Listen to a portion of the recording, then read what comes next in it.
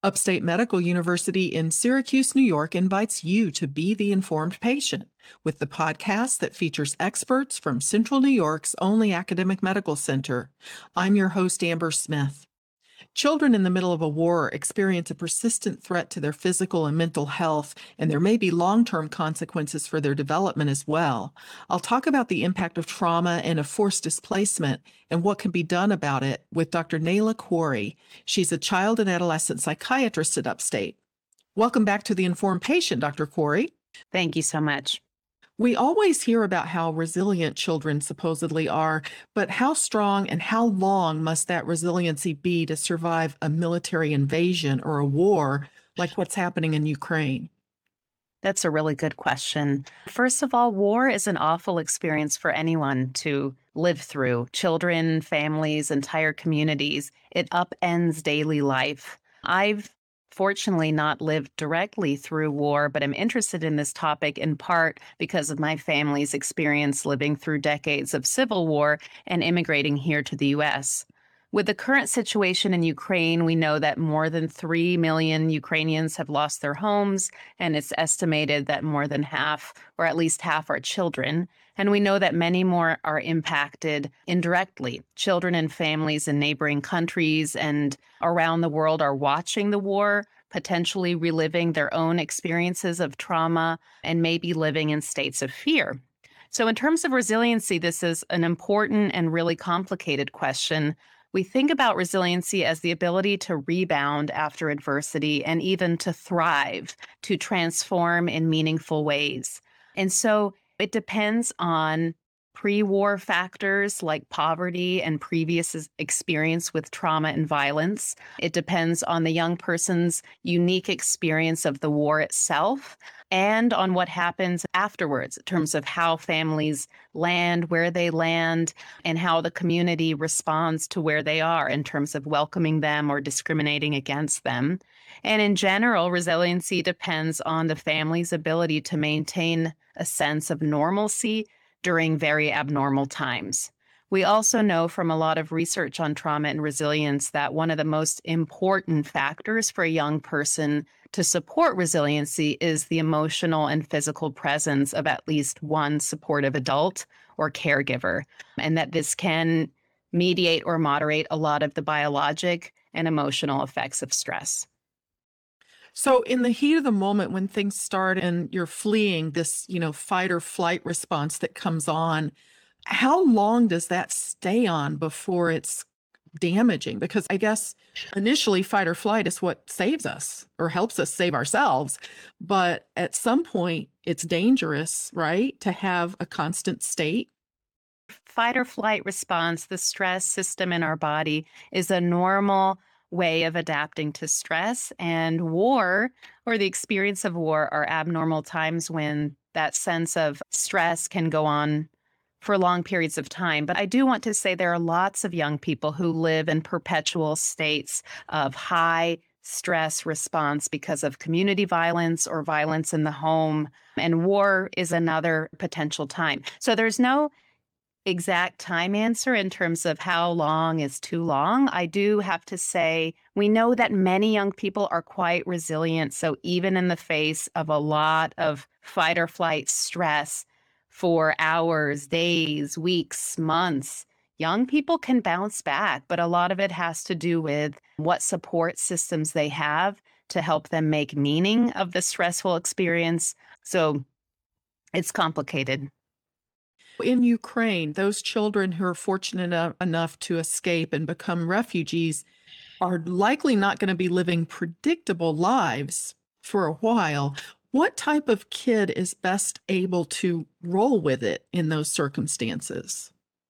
You're asking in some ways about the predictors of resiliency. And so there are individual characteristics that can predict resiliency, such as a young person's maturity, their flexibility of mind, their ability to be mindful, sense of self-efficacy and hope. There's also a lot of family factors in terms of positive relationships and attachment, in terms of caregivers. And then in terms of communities, the sense of belonging and identity is hugely important in terms of predicting which communities will be resilient in the face of forced displacement. What about the infants, the little babies that are less than a year old that are in Ukraine now? Will they have memories of the war or sheltering in the basements or any long-term effects, or are they too young? It's hard to predict the long term effects of war and trauma on an infant, and it depends in large part on the caregivers around them. So, an infant's first task in the first year of life, besides mere survival, is learning about safety in the world in the context of their primary caregiver relationship. So, do they have verbal memories of sheltering in basements? No, most infants don't have verbal memories before they can speak or have language. Might they have visceral memories associated with intense anxiety? They might. So, it depends a lot on the ability of their caregiver to maintain a sense of regulation or safety, no matter where they are. Will the scenes of destruction that children and adolescents see and the experiences they have while fleeing for their lives, are those memories that are likely going to stay with them forever, or does severe trauma mess up someone's ability to remember traumatic things accurately? Trauma and stress does a lot of things to our stress hormone system, our immune system, and things like memory, learning, and regulation. So it can impact how a young person organizes their life or their narrative. But some of what we focus on in trauma informed therapy is helping kids and adults and families put together the narrative of traumatic events with the emotions in a way that helps them make meaning and grow from it. So I guess it's to say that memories themselves don't have to be haunting and can even be growth promoting, but certainly we can imagine there's lots of destruction that will impact many kids and many families in significant ways. Are they likely to have nightmares and trouble sleeping? Nightmares and sleep disturbances are one potential symptom of trauma and are classic symptoms of post traumatic stress disorder, which we diagnose if symptoms have persisted after at least a month. And that's due in part to the fight flight response that has a hard time calming down. Other reactions could involve more physical or somatic complaints like headaches or stomach aches or other types of anxiety and dysregulation. Many kids have lost their homes, perhaps their parents, other people they loved. And these are things that would be challenging to cope with under normal circumstances. Does the fact that they happened during war or as the result of war complicate the trauma and healing?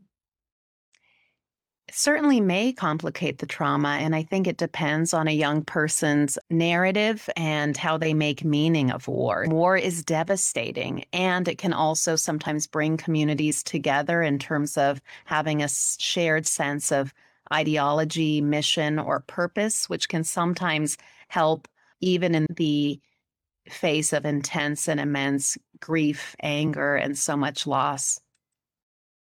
This is Upstate's The Informed Patient podcast. I'm your host, Amber Smith, talking with psychiatrist Dr. Naila Quarry about the impact of forced displacement on children and adolescents. How is this likely to impact the long-term development? I wanted to ask you that question as it relates to preschoolers and also teenagers. It depends a lot on the kids and young person's experience, whether they end up in a refugee camp or as immigrants in other countries. So there's a lot of different factors in terms of the migration experience that might impact how safe and how stable and how supportive a young person's environment is going forward. So when it comes to learning about mental health and behavioral health of refugees. There are few studies that actually look at young people living in refugee camps, but the few studies that are out there show that up to 80% can experience symptoms like depression, anxiety, post-traumatic stress, and behavioral challenges, particularly under 8 years of age. Among adolescents, there's more concern for risky behaviors and exploitation in terms of trafficking, as well as substance use, acting out behaviors, things that might be just riskier behaviors in adolescence. Now, survivors are going to grow up knowing or learning that President Putin ordered the invasion, and some of them have Russian friends and family members. So, is this bound to complicate those relationships? I don't know how many people believe that President Putin speaks for all Russians or that all Russians are behind this war. And in fact, I think many people are able to see the differences there. But I am aware that the amount of misinformation, particularly in Russia, may absolutely complicate relationships in terms of how people are able to understand or empathize what's happening in Ukraine and how that may be impacting relationships. We've talked mostly about the children and adolescents who find themselves in the middle of this war. I wonder, though, since we turn on the television and we see footage, it almost feels like we're on the front line in real time, whether there's any significant impact on the kids here who view the news coverage.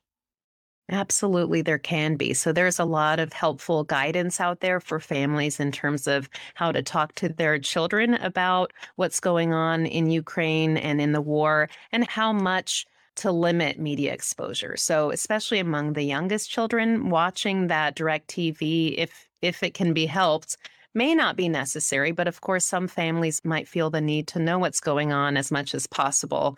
So trying to limit exposure, and then especially with school age kids and adolescents, finding ways to talk about what's happening so that families and parents can be there to support their young people, their kids, as they make sense of what's going on. Being so far away from what is happening can lead to feelings of helplessness. Do you have any suggestions for how to lessen that feeling? I think helplessness is a great word that many people are experiencing as they watch what's happening. And for many who are from Ukraine as well, who may not be able to go back and help fight the war, I do know that there are lots of ways to help and hold hope from afar. Some of that is just contributing financially, some of that is contributing and being involved in nonprofit organizations that are doing work. And some of it is continuing to focus on your work of everyday life to connect to a sense of mission and purpose. Many of the people who are leaving Ukraine are finding refuge in adjacent countries. I believe the U.S. is going to be accepting refugees from Ukraine as well. What can be done to help promote healing and resilience among the kids who were displaced and will find themselves in a new country for their new home? First and foremost, the basic triangle of survival is making sure that kids do have home, shelter, food, access to education. So, all of that is vitally important. And then the climate that kids and families find themselves in terms of being welcomed or being seen as other or discriminated against, also has a huge impact on a young person's wellness or well being. So, it's about connection and belonging and helping to create infrastructure for supporting those things no matter where these Ukrainians end up living. Once the children are out of danger, once they have a safe place to call their home, maybe once they're back in a school setting of some sort, what issues are likely to surface within them? Well, it could be all sorts of things. And I think some of what we try to tell parents and adults is really to allow any expression of feeling to be present. I mean, it could be anxiety and fear that we see, it could be acting out behaviors or regressive behaviors, like a kid who used to be able to toilet themselves and is now unable to do that. There's all sorts of different ways kids can express stress. And so being open and aware that all of it is possible. And anger. Anger can come out in all sorts of scary ways. So, some of the guidance we give to parents is thinking about safety first. So, how to let your young child know, and this is, I think, true of our kids who are not even directly affected by the war, letting them know that they're safe, having predictable routines, then allowing expressions of feeling, following our child's lead in terms of what they might need, enabling them to tell a story of their experience when they're ready to. And that can be verbally, it can be done using pictures, and then connecting with community in whatever way that might be, whether it's through song or other rituals. So, those are some of the practices that I think can be helpful. I was going to ask how important it is for playtime and recreation, which you might not think about that necessarily when you're running for your life. But once a child has safety and they're out of danger, do they still need to have playtime in their day? Absolutely. Play is how a child learns about the world. And I think some of the impacts of trauma of all different sources is that young people often don't get a chance to play. They're so worried about survival that their play is restricted. And so, yes, ample space for play is vitally important. I know you've done research in trauma, but I wonder, is the trauma of war different from the trauma of a fire or a hurricane that forces someone out of their home without warning? Yeah, it can be. And I don't have a great answer for this. I've looked at trauma from natural disaster, trauma from war, trauma from terrorism. There are a lot of similarities. We do see some more what we call externalizing behaviors sometimes in war. Armed conflict, kids who've experienced that. So, kids who may then go on to have more aggressive behaviors than other types of trauma. But I think there's just so many factors that go into predicting how a young person's going to respond. It is very hard to know. Well, thank you so much for making time for this interview, Dr. Corey. You're so welcome. Thanks for having me. My guest has been Dr. Nayla Quarry, a child and adolescent psychiatrist at Upstate Medical University. The Informed Patient is a podcast covering health, science, and medicine, brought to you by Upstate Medical University in Syracuse, New York, and produced by Jim Howe. Find our archive of previous episodes at upstate.edu/informed. I'm your host, Amber Smith, thanking you for listening.